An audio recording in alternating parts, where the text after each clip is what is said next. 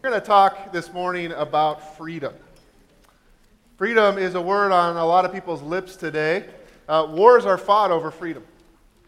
In fact, on Monday, as a nation, we just celebrated our freedom and the men and women who serve to protect that. You high school kids who just graduated from college, I know part of what you're looking forward to next year is the freedom that you're about to experience, and what you're going to do with that freedom is a decision you're going to have to make, right? The books and movies we love to read or go to, my argument would be that they tend to have this theme of freedom about them, right? There's some people who are being oppressed, their freedom has been taken away, and a hero enters the scene and rescues them and gives them the freedom back that they once had, or the new freedom that they want to enjoy. Music today, I was stunned. I actually looked this up. How many songs are written about freedom? I mean, there are just tons and tons of songs about freedom. Tell me, do you recognize this one? I'm free to do what I want any old time. Nobody has admitted to this. This is the Rolling Stones. I know you're not allowed to admit to that, right? But I got to say, that song is a pretty good definition of what I believe the world thinks freedom is, don't you? Free means I'm able to do whatever I want whenever I want. That's freedom. Or is it? If that is really what freedom is, you're probably not very surprised to learn that the popular image of Christianity today in our world is not one of freedom at all. It's actually the reverse. Brad Pitt, famous actor, was recently quoted as saying, "I would call religion oppression because it stifles any kind of personal, individual freedom." Is he right? Another person says, Christianity doesn't seem to have much to contribute to freedom. In fact, Christianity appears to be an authoritarian system of do's and don'ts backed up with heavenly sanctions. Christianity seems to get in the way of freedom. Are they right?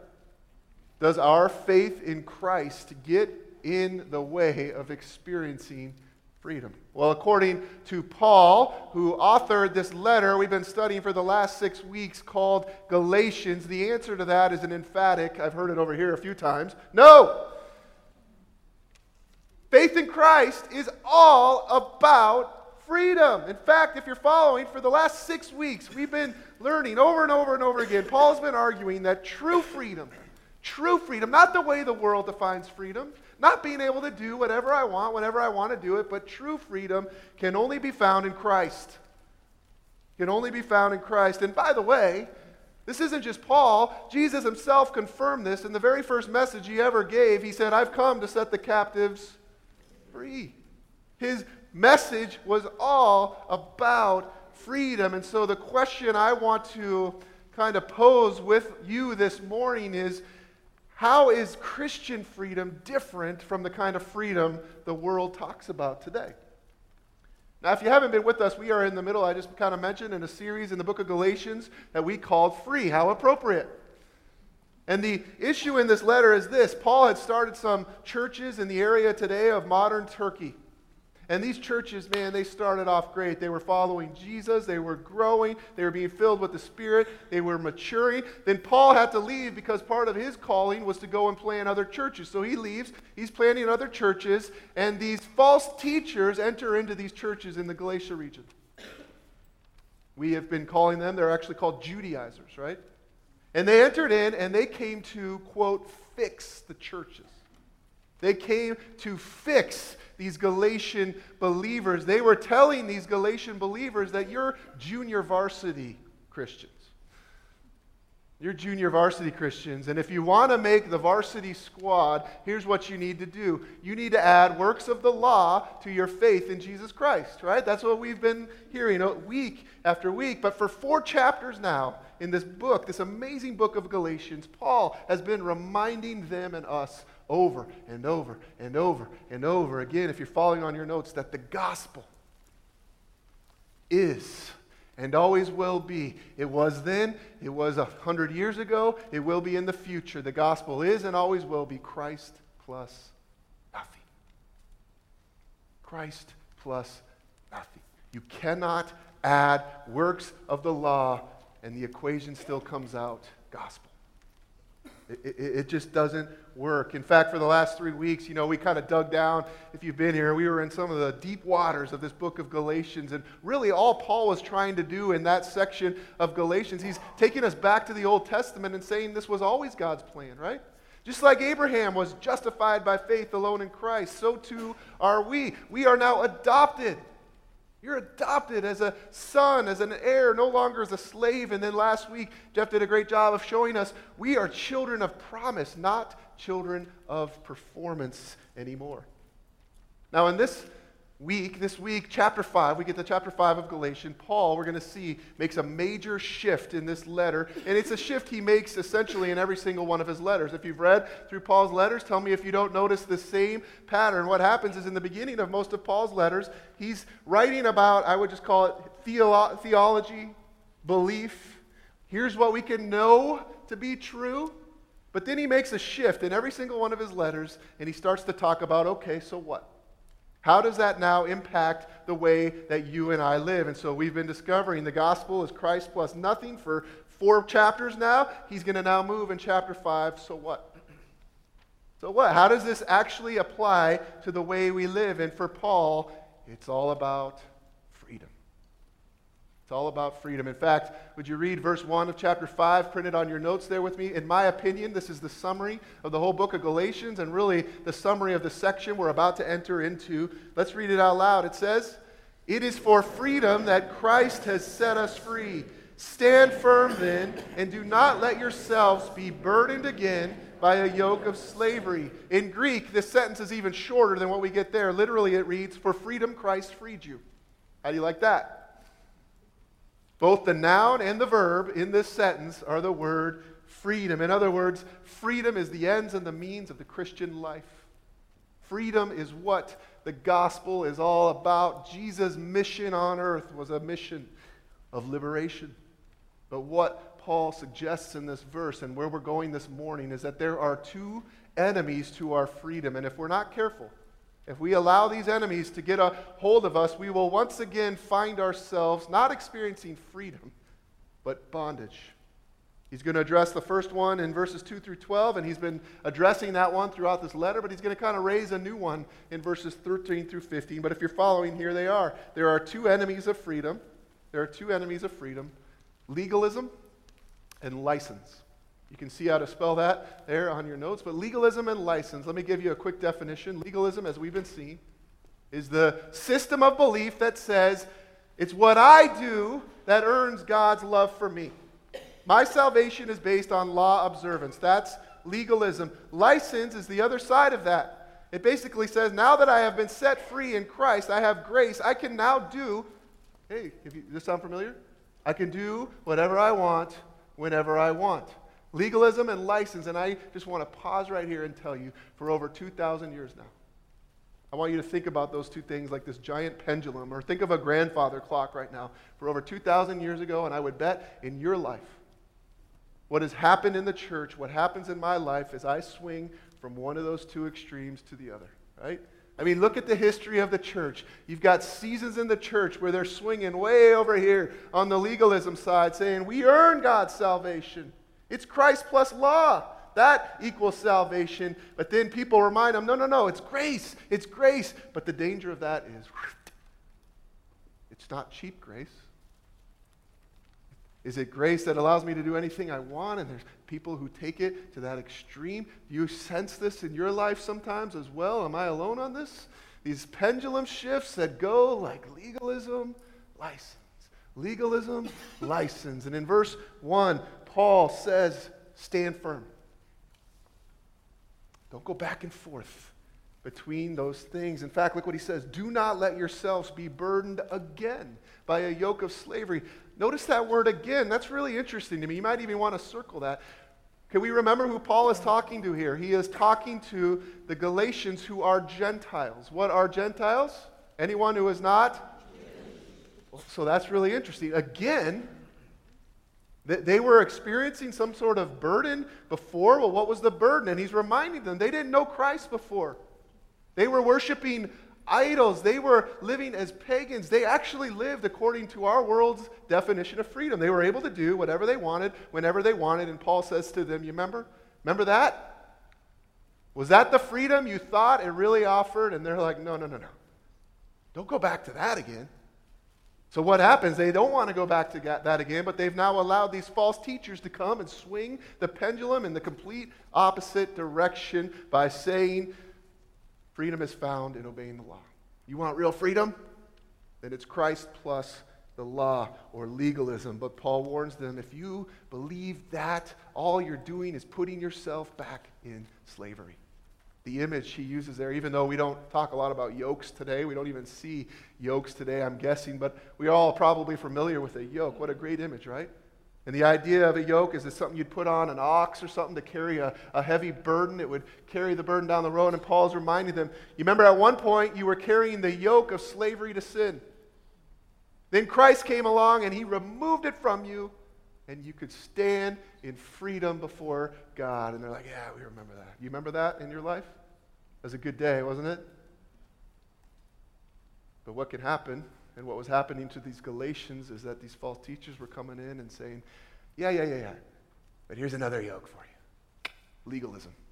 And all that does is burden us once again in slavery. You see, Paul is arguing here that both license and legalism lead to the same thing. And that's where we're going this morning. I want to talk a little bit about that. Let's talk about the first enemy of our freedom, which is legalism. It's going to start in verse 2. Are you ready with this? Excited to open God's Word together? Mark my words. That's Paul, not me. I, Paul, tell you that if you let yourselves be circumcised, Christ will be of no value to you at all. Here we see the exact yoke that these teachers were demanding the Galatians put on, circumcision. I guess technically speaking, they were asking them to put off this yoke. I'm not going to go down that road. I better stop right now. The false teachers are essentially saying, as we've heard their messages, unless somebody was circumcised, they were not really saved. Unless you became Jewish, you weren't going to be saved. And we read this and go, what is the big deal? Like, why does Paul get so worked up about this? I mean, it's just like a minor body operation. Maybe not so minor, but why does Paul make such a fuss about this? And it all has to do with the implications. You see, circumcision, if a man was to be circumcised, it stood for a particular type of religion, namely salvation by good works through obedience to the law. That's what it stood for. By being circumcised, they were going to be saying, my faith in Christ is insufficient. I need to add this thing in order to be saved. It's like saying, Paul would say, it's like saying, I need Moses to finish what Christ began. That's not the gospel. That's not the gospel. And if that's what they believe, Christ becomes of no value to them. Verses 3 and 4, again, I declare to every man who lets himself be circumcised that he is obligated to obey the whole law, which, as we know, is completely doable, right? How are you guys doing on that? Not so much. Impossible. Verse 4, you who are trying to be justified by the law have been alienated from Christ. You have fallen away from grace. In fact, in short, let me just say, here's what the false teachers were saying the equation really was. Christ plus circumcision equals salvation. Christ plus following the law, Christ plus legalism, that's what equals salvation. And Paul is saying Christ plus anything equals nothing. It equals nothing. Justification through the law, that's self-salvation. That has nothing to do with Christ at all. In fact, when that's your system of belief, you are alienated from God. You can't have it both ways. Friends, this is not a both-and thing. Have you been hearing this week after week? This is an either-or deal. It's either a religion of law by good works, or it's faith in grace that Christ saved me. If you're following, the idea is if we add anything to Christ, we lose Christ. If we add anything to Christ, and again, we're talking about salvation here, we lose Christ. So if law obedience isn't the answer, what is? Verse 5. For through the Spirit we eagerly await by faith the righteousness for which we hope. We don't work for it, we wait for it. I needed something a little better there. No, we wait. We wait, it says, in hope. We wait in hope. for our righteousness, for God to complete in us what he began. Now, I want to remind you, if you weren't here several weeks ago, I described what I think is really a better biblical understanding of what salvation is. Can I put that slide up there? If you were here, you might recall so often today we think when we hear the word salvation, that was like a past event that happened to me a long time ago.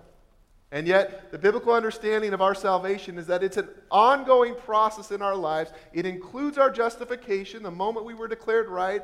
That's a past event when we were forgiven and so much more happened. But it also includes, listen, right now. Our salvation is ongoing. It's part of God's transforming work in us. It's sanctification, and it also includes one day our glorification, when we will stand forever with God in eternity, praising his name. That is salvation. And that's what we wait for. Active waiting for Christ to be working out his life in my life, and we hope. And we hope. And by the way, this kind of hope is a totally different kind of hope than the world thinks of hope. I'm not talking about like I hope it's going to be sunny tomorrow, because I have no confidence it will be. Hope for a Christian is absolute assurance. It's like standing on solid ground saying we wait and we hope with assurance that this is exactly what God is doing in my life. Why? Because he who began a good work in us will bring it to completion. He will. He'll bring it to completion. I got to tell you, when I try to do this stuff on my own, salvation, there is no hope. There is no hope. It just leads to despair. It leads to guilt, and it leads to shame. Read verse 6 out loud on your notes. For in Christ Jesus, neither circumcision nor uncircumcision has any value. The only thing that counts is faith expressing itself through love. That's a great verse. Right there, you see the pendulum Paul is trying to talk about, right? The two enemies listed right there. On one hand, you got circumcision, which again just stands for legalism. It stands for this system of belief that says I can earn God's salvation, but then uncircumcision is this system of belief that I can do whatever I want, whenever I want. It's license, and his argument here is, if you're following on your notes, that neither legalism or license have the power to free us. Neither legalism or license have the power to free us. Both lead to slavery. We're going to talk about the slavery of license in a little while. But what he says in this verse is the only thing that's going to work in our lives.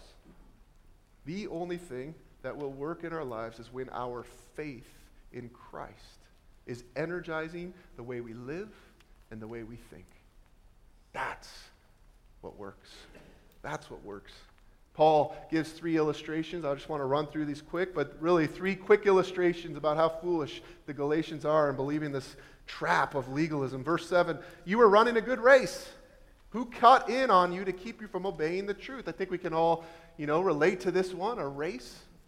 He's saying you guys started off great. You were following Jesus. He was the leader. When all of a sudden somebody cut in front of you and said, hey, follow us over here. And you're like, yeah, that looks like a good way to go. And it got you completely off the track of following Jesus. But they say, well, I'm pious still. I still read my Bible. I do all the right things. I'm running really hard. Yeah, but you're running the wrong race. Well, we're following our leaders. Yeah, but they're not following Jesus, and that's kind of a problem. Who cut in on you and kept you from finishing the race that Christ has set before you? They started off strong, but they got off track. Can that happen to us when we get down the legalism thing? Can we get a little off track? I start following myself. I start following this person, that person, instead of who? Jesus. He's the one I need to follow. Paul moves from the running track to the courtroom. Verse 8, that kind of persuasion does not come from the one who calls you. Persuasion was a word used by attorneys.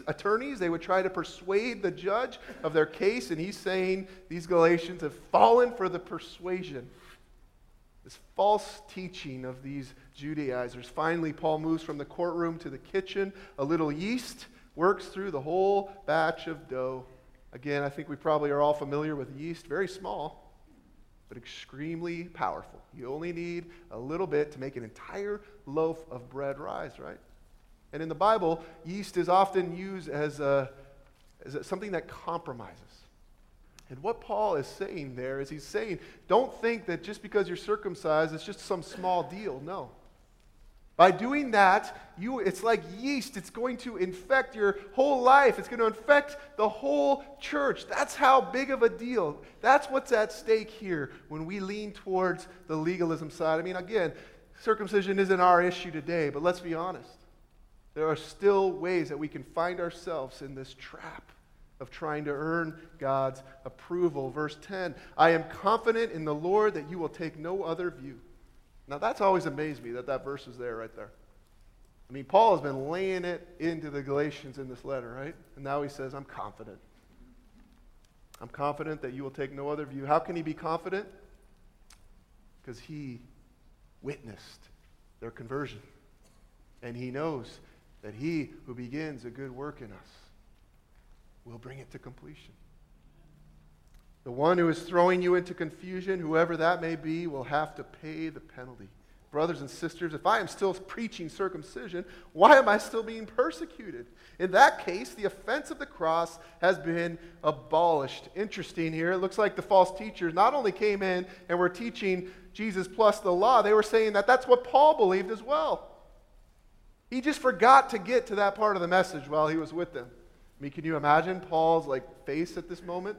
It's got to be red. If you want to really make Paul mad, here you go. Mess with the gospel. Paul says, that's nonsense. That is not what I preach.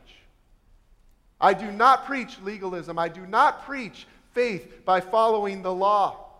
I preach, he says, Christ crucified. For Paul, the gospel always comes back to the cross. It always comes back to the cross. And listen, he says to preach the cross is an offense.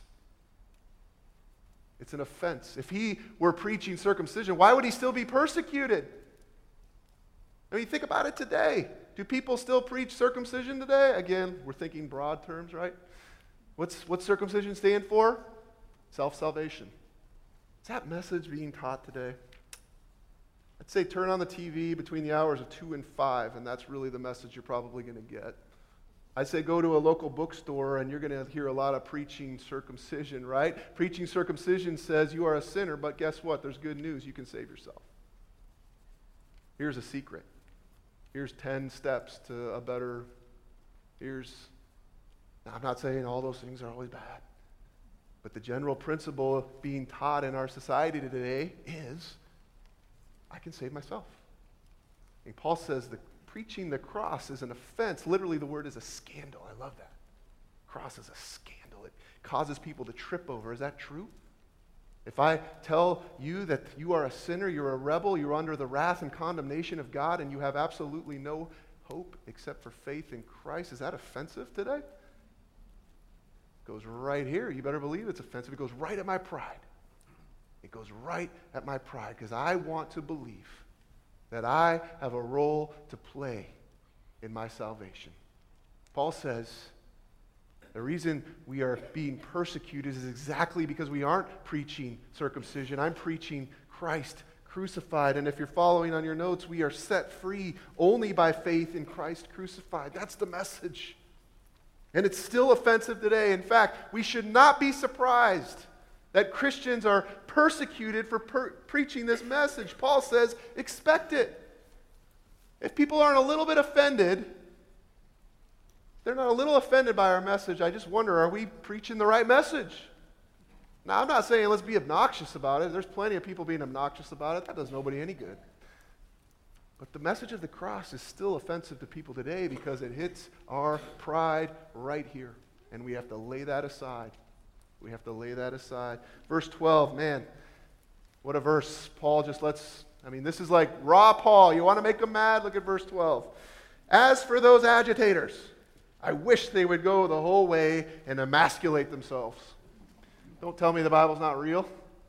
Don't tell me we don't see real human emotions. I mean, Paul's so concerned about false teachers. What an interesting thought. I can't go down this, but how concerned are we? Are we this concerned? He's so concerned about false teachers that he even expresses the wish, you know what? Instead of stopping at circumcision, just go the whole way. Just go the whole way. I think part of what he's saying there, he's using kind of an ironic tone to suggest he hopes they stop producing children of slavery. He wants them to stop producing children of slavery. That's how serious of an enemy legalism is to our freedom. Are you free from it? Are you free from legalism? Now, Paul can hear the pendulum shifting right at this moment. Chapter 5, verse 13. He can hear exactly what the teachers are saying, and he can hear exactly what the Galatians are saying, and he can hear what so many people have said throughout history, which is, well, if that's true, if I'm free to do whatever I want, awesome. I can go now live however I want, right? I am free to live in absolute immorality, to do whatever I want. And Paul says, come on. Read verse 13 out loud with me on your notes. We're going to take a shift in this letter here. He says, you, my brothers and sisters, were called to be free, but do not use your freedom to indulge the flesh. Rather, serve one another humbly in love. Now, the flesh, when Paul is using it in the Bible, is not talking about this stuff. He's talking about our fallen, sinful nature that we inherited from our parents. They inherited it from their parents. Our nature that when we are born starts off as self-centered and prideful and is prone to sin. We sang about it in that song. Prone to wander, Lord, I feel it. Are you? I feel it. I feel it. That's my flesh. And Paul says we are not to use our Christian freedom to indulge the flesh, because if you're following, to abuse our freedom in sin is just another form of slavery. To abuse our freedom in sin is just another form of slavery. Now, I want to come back to that concept in a minute, but right now, I think you might be wondering, well, this sounds like the complete opposite thing Paul has been saying for 4 chapters and 12 verses. I mean, what's the deal here, Paul? You're sounding exactly like the false teachers here. I mean, do we have restrictions on our freedom or not?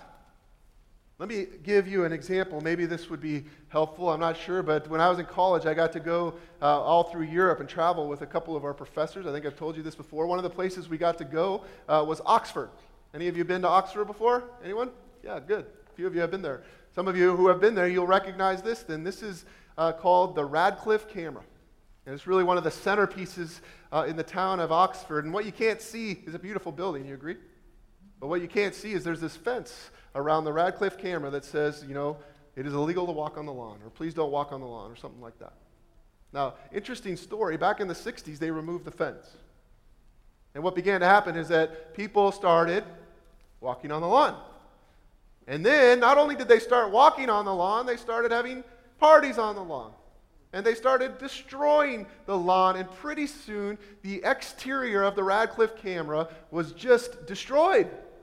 It was ugly. It was made impure. And so several years ago, they put the fence back up, and that's what we now have. Once again, a majestic building with majestic grounds. Now, listen, that story is all about the use and abuse of freedom, isn't it? It's all about the use and abuse of freedom. Just because the fence was gone, did that make ruining the property the right thing to do? The best thing to do? No, it's one thing to be free, to be able to walk on the grass, but it's quite another to decide what I'm going to do with my freedom once I have it. And I think we would all agree that people began to abuse that freedom. Would you agree with me? That freedom was abused. Likewise, listen, follow me. As Christians, we have now been given freedom from legalism. There is no fence any longer that is going to keep us from God. We've been discovering all these amazing things: justified, declared right, adopted children, heirs, sons of the promise. I mean, all this incredible stuff. That's who we are. That can't be taken away from us. However, does our standing in Christ now mean we can live however we want? Like the Radcliffe Camera, Paul warns that if that becomes our attitude, it will lead to an equal kind of slavery. A slavery to our flesh, which leads to sin, which leads to impurity. Now, here's where this is going to get really fun. We don't believe this is true in our society today at all. We don't believe that the world's definition of freedom actually leads someone to slavery. We really don't. We hear people proclaiming freedom with a loud voice. They speak of free love, right? We see sin, and let's be honest, sin looks pretty fun. Sin looks pretty fun, but the reality is when we become enslaved to our flesh, it's just another form of bondage. Can I get really serious for a minute and give you some examples? Pornography. Are we free to look at a computer? I'm free. There's no fence. However, I would tell you right now, just because I oversee men's ministry, that more than 50% of men in the church, with a capital C, the church, are in bondage. They are in slavery to pornography. You see, what happens is, I'm free at first, but eventually I've got to keep doing it, and I've got to keep doing it, and pretty soon we can't break free from it. Is that not true? Some of you, I want to just be real here. I'm trying not to be too touchy, but some of you grew up in alcoholic families. You had parents who were alcoholics. Was that freedom? Were your parents living in freedom? No, you know. Because you were also experiencing slavery because of their slavery to that thing. How about not such a serious thing? What about just something like lying? Can we really become slaves to lying? Well, just think about it. Follow the progression. I lie to make myself look better, then I got to lie again in order to keep that lie up, and pretty soon my whole life becomes a measure of lies, and that's where license will eventually lead us. We will find ourselves in bondage to these things of the flesh. If you're following on your notes, Christian freedom is different. Christian freedom is freedom from sin, not freedom to sin. It's freedom from sin, yes. Christ has redeemed us from the curse of the law. We are forgiven from our sin, but it's not a freedom to sin. Here is a conclusion I had to come at one point in my life. I was in high school. I can remember it. Perhaps you're not here yet. Perhaps you're still struggling between the two messages that our world says about freedom. Here's what, the Bible says. Here's what the world says. But here's what I had to come to. I had to ask myself this question. What if it's true? What if it's true that real freedom is not found in doing whatever I want to do whenever I want to do it? What if it's true, actually, that real freedom is found in obeying Christ? What if God is not a cosmic killjoy who sits in heaven and says, don't do that just because I don't want you to. Don't do that, don't do that, don't do that. What if that isn't God's posture at all? It's, stay away from that because I really love you. Stay away from that because I don't want you to get into bondage into that thing. Here are my warnings to you, because just like any good parent, I want to warn you of how you can make sure you're not shifting between legalism and license. Legalism and license. What if God really had our best interests in heart? What if that's where freedom was really found? What if, as the title of this message says, we are actually free to obey? What if God wants the best life for you? And there it is. Let me explain with an example. Let's take that example of lying again. On the one hand, if I lie tomorrow, does that mean my standing with Christ changes? Come on. No? Yes? God's like, boom, you failed today, we're done? No. It will never change. All of my past, present, and future lies have been forgiven. I stand before God as His son, forgiven, clean. Someone, however, who leans on the legalism side, they're trying to spend their whole life not to lie. I mean, that's my goal. I'm not going to lie today. I'm not going to lie today. And then when they lie, what happens? They're devastated. I failed. Guilt. Shame. Is that freedom? No. Freedom is standing sure in the promise that I've already been forgiven for that lie. However, let me ask a deeper question. Why did I even want to lie in the first place? Here we go. Why did I even want to lie in the first place? Stick with me. A person, would you agree? I didn't say follow me, I said stick with me. A person who has to have approval or power or comfort or success, don't we want that? That's the flesh stuff. I want that. But a person who is living out of that, they will lie to keep it.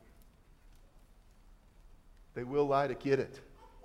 But in that case, is lying to get those things actually freedom? Is that person truly, honestly, really free? No, it's a different kind of slavery. It's a slavery to myself. to slavery to my flesh, but a person who knows in their heart and in their mind that I am free in Christ. If I lie, it will not change my standing in Christ one bit. However, I don't have to lie, because I know who I am already in Christ. I know that He has set me free. I don't have to live for myself anymore and this image I'm trying to protect, because that's what license ultimately is. It's becoming our own gods, protecting our own lives, protecting and living for ourselves. But Paul says the gospel should motivate us for an entirely different way of living. You know, deep down, both legalism and license, you know what they are? Selfish. They're selfishness. They're living out of myself. Legalism's like, look what I did. Bless me. Like me. Love me. That's selfish. License is the same thing. I can do whatever I want whenever I want to do it. The gospel, however, transforms us, and we're given a whole other perspective for how to live. In fact, not self-focused, but other-focused. Look at verses 14 and 15. For the entire law is fulfilled in keeping this one command. Paul's like, you guys want to talk about law? Law, let's do it. Here it is. Love your neighbor as yourself. Love your neighbor as yourself. If you bite and devour each other, watch out, or you will be destroyed by each other. If you're following license, and legalism for that matter, leads to selfishness. And would you agree that selfishness is just another form of slavery? If I'm a slave to myself, but the gospel leads to serving others. The gospel leads to serving others. Christian freedom is service not to myself, but to others. When we know we are in Christ, we have a totally different paradigm of how to view ourselves and how to view others. And that leads to what I think is the true definition of freedom. If you've zoned out for a little while, come back to me. This is even italicized on your notes there. Here it is. True freedom comes when we obey God out of love. True freedom comes. What if this is true? When we obey God out of love. That word love, have you seen it? It's been all over this passage. I haven't brought it up because I've been saving it for now. It's the big finish. Love. Love. What's the answer to the pendulum problem? Legalism, license, love. When I stand firm in God's love for me, the natural outcome, the natural result is going to be a love for Him and a love for others. Several weeks ago, we had a drama here at our church up on stage. If you remember, there was a woman who was like reading the Bible, serving at St. John's Bread Line, doing all the things, we're supposed to do, but there was no sense of fulfillment. It was a real struggle for them, and I had someone come up to me after one of the services, and they asked the $1 million question. Tell me you don't ask this too. Aren't I still supposed to do those things? That's the question I asked for so much of my life. Aren't I still supposed to serve and read the Bible and pray? And here is the brilliant conclusion I've come to. The answer to that question, it depends. You like that? It depends entirely on what your motivation for doing it is. On what my motivation for doing it is. In fact, if you're following on your notes there, the key to our obedience is found in our motivation. Listen to me. It's found in our motivation, and this is a daily thing. I'm telling you, it's a daily thing, right? I wake up in the morning. What's my motivation to read the Bible? Is it because I want to earn something from God? I want to check it off my list and say, woo, look at me, God. Or when I try to avoid lying, am I doing it because, I want to follow the rules? Or am I motivated out of love? Am I motivated out of the love that God displayed for me in Jesus Christ, and now I am free to obey Him? You see the difference? Give me a quick example. I don't know if I'm running out of time probably here, but our kids both play soccer. And let me ask you a question. Is my love for our kids based on whether or not they score a goal that day? If you don't know the answer to that, I'm in trouble. No. It doesn't matter to me at all. My love is unconditional for them. It's not based on whether they score a goal. However, will they receive huge amounts of joy, and will I receive huge amounts of joy when my kids succeed and they score a goal or they do well in their game? Yeah, you better believe it. But they're not earning it from me. It's because I love them and because they know that I love them, because they are loved and they love the game of soccer. That's what motivates them to play hard and to score goals. Yes, but how? Now becomes the question, right? Do you want to live out of that kind of motivation? Do you want to obey out of love? Do you want that? You got to come back next week. How's that for a plug? I'm not kidding. Jeff is going to give the greatest message ever next week about this. We have a joke. He does that all the time about it. You're going to hear the best message ever next week. But no, I'll give you a hint. I'll give you a hint of where we're going. It has to do with the amazing gift God has given us in His grace called the Holy Spirit. The Holy Spirit. It's a pretty incredible thing. And when we learn how to walk according to the Spirit instead of listen according to the law, and instead of according to our flesh, we will be motivated to obey God out of love. Can I just put it this way? If I have an alcohol problem, I don't really have an alcohol problem. I have a Jesus problem. If I have a pride problem, I don't really have a pride problem. I have a Jesus problem. If I have an anger problem, I don't really have an anger problem. I have a Jesus problem. If I have a pornography problem, I don't really have a pornography problem. I have a Jesus problem. If I have a guilt problem because I can't follow all the rules, I don't have a following the rules problem.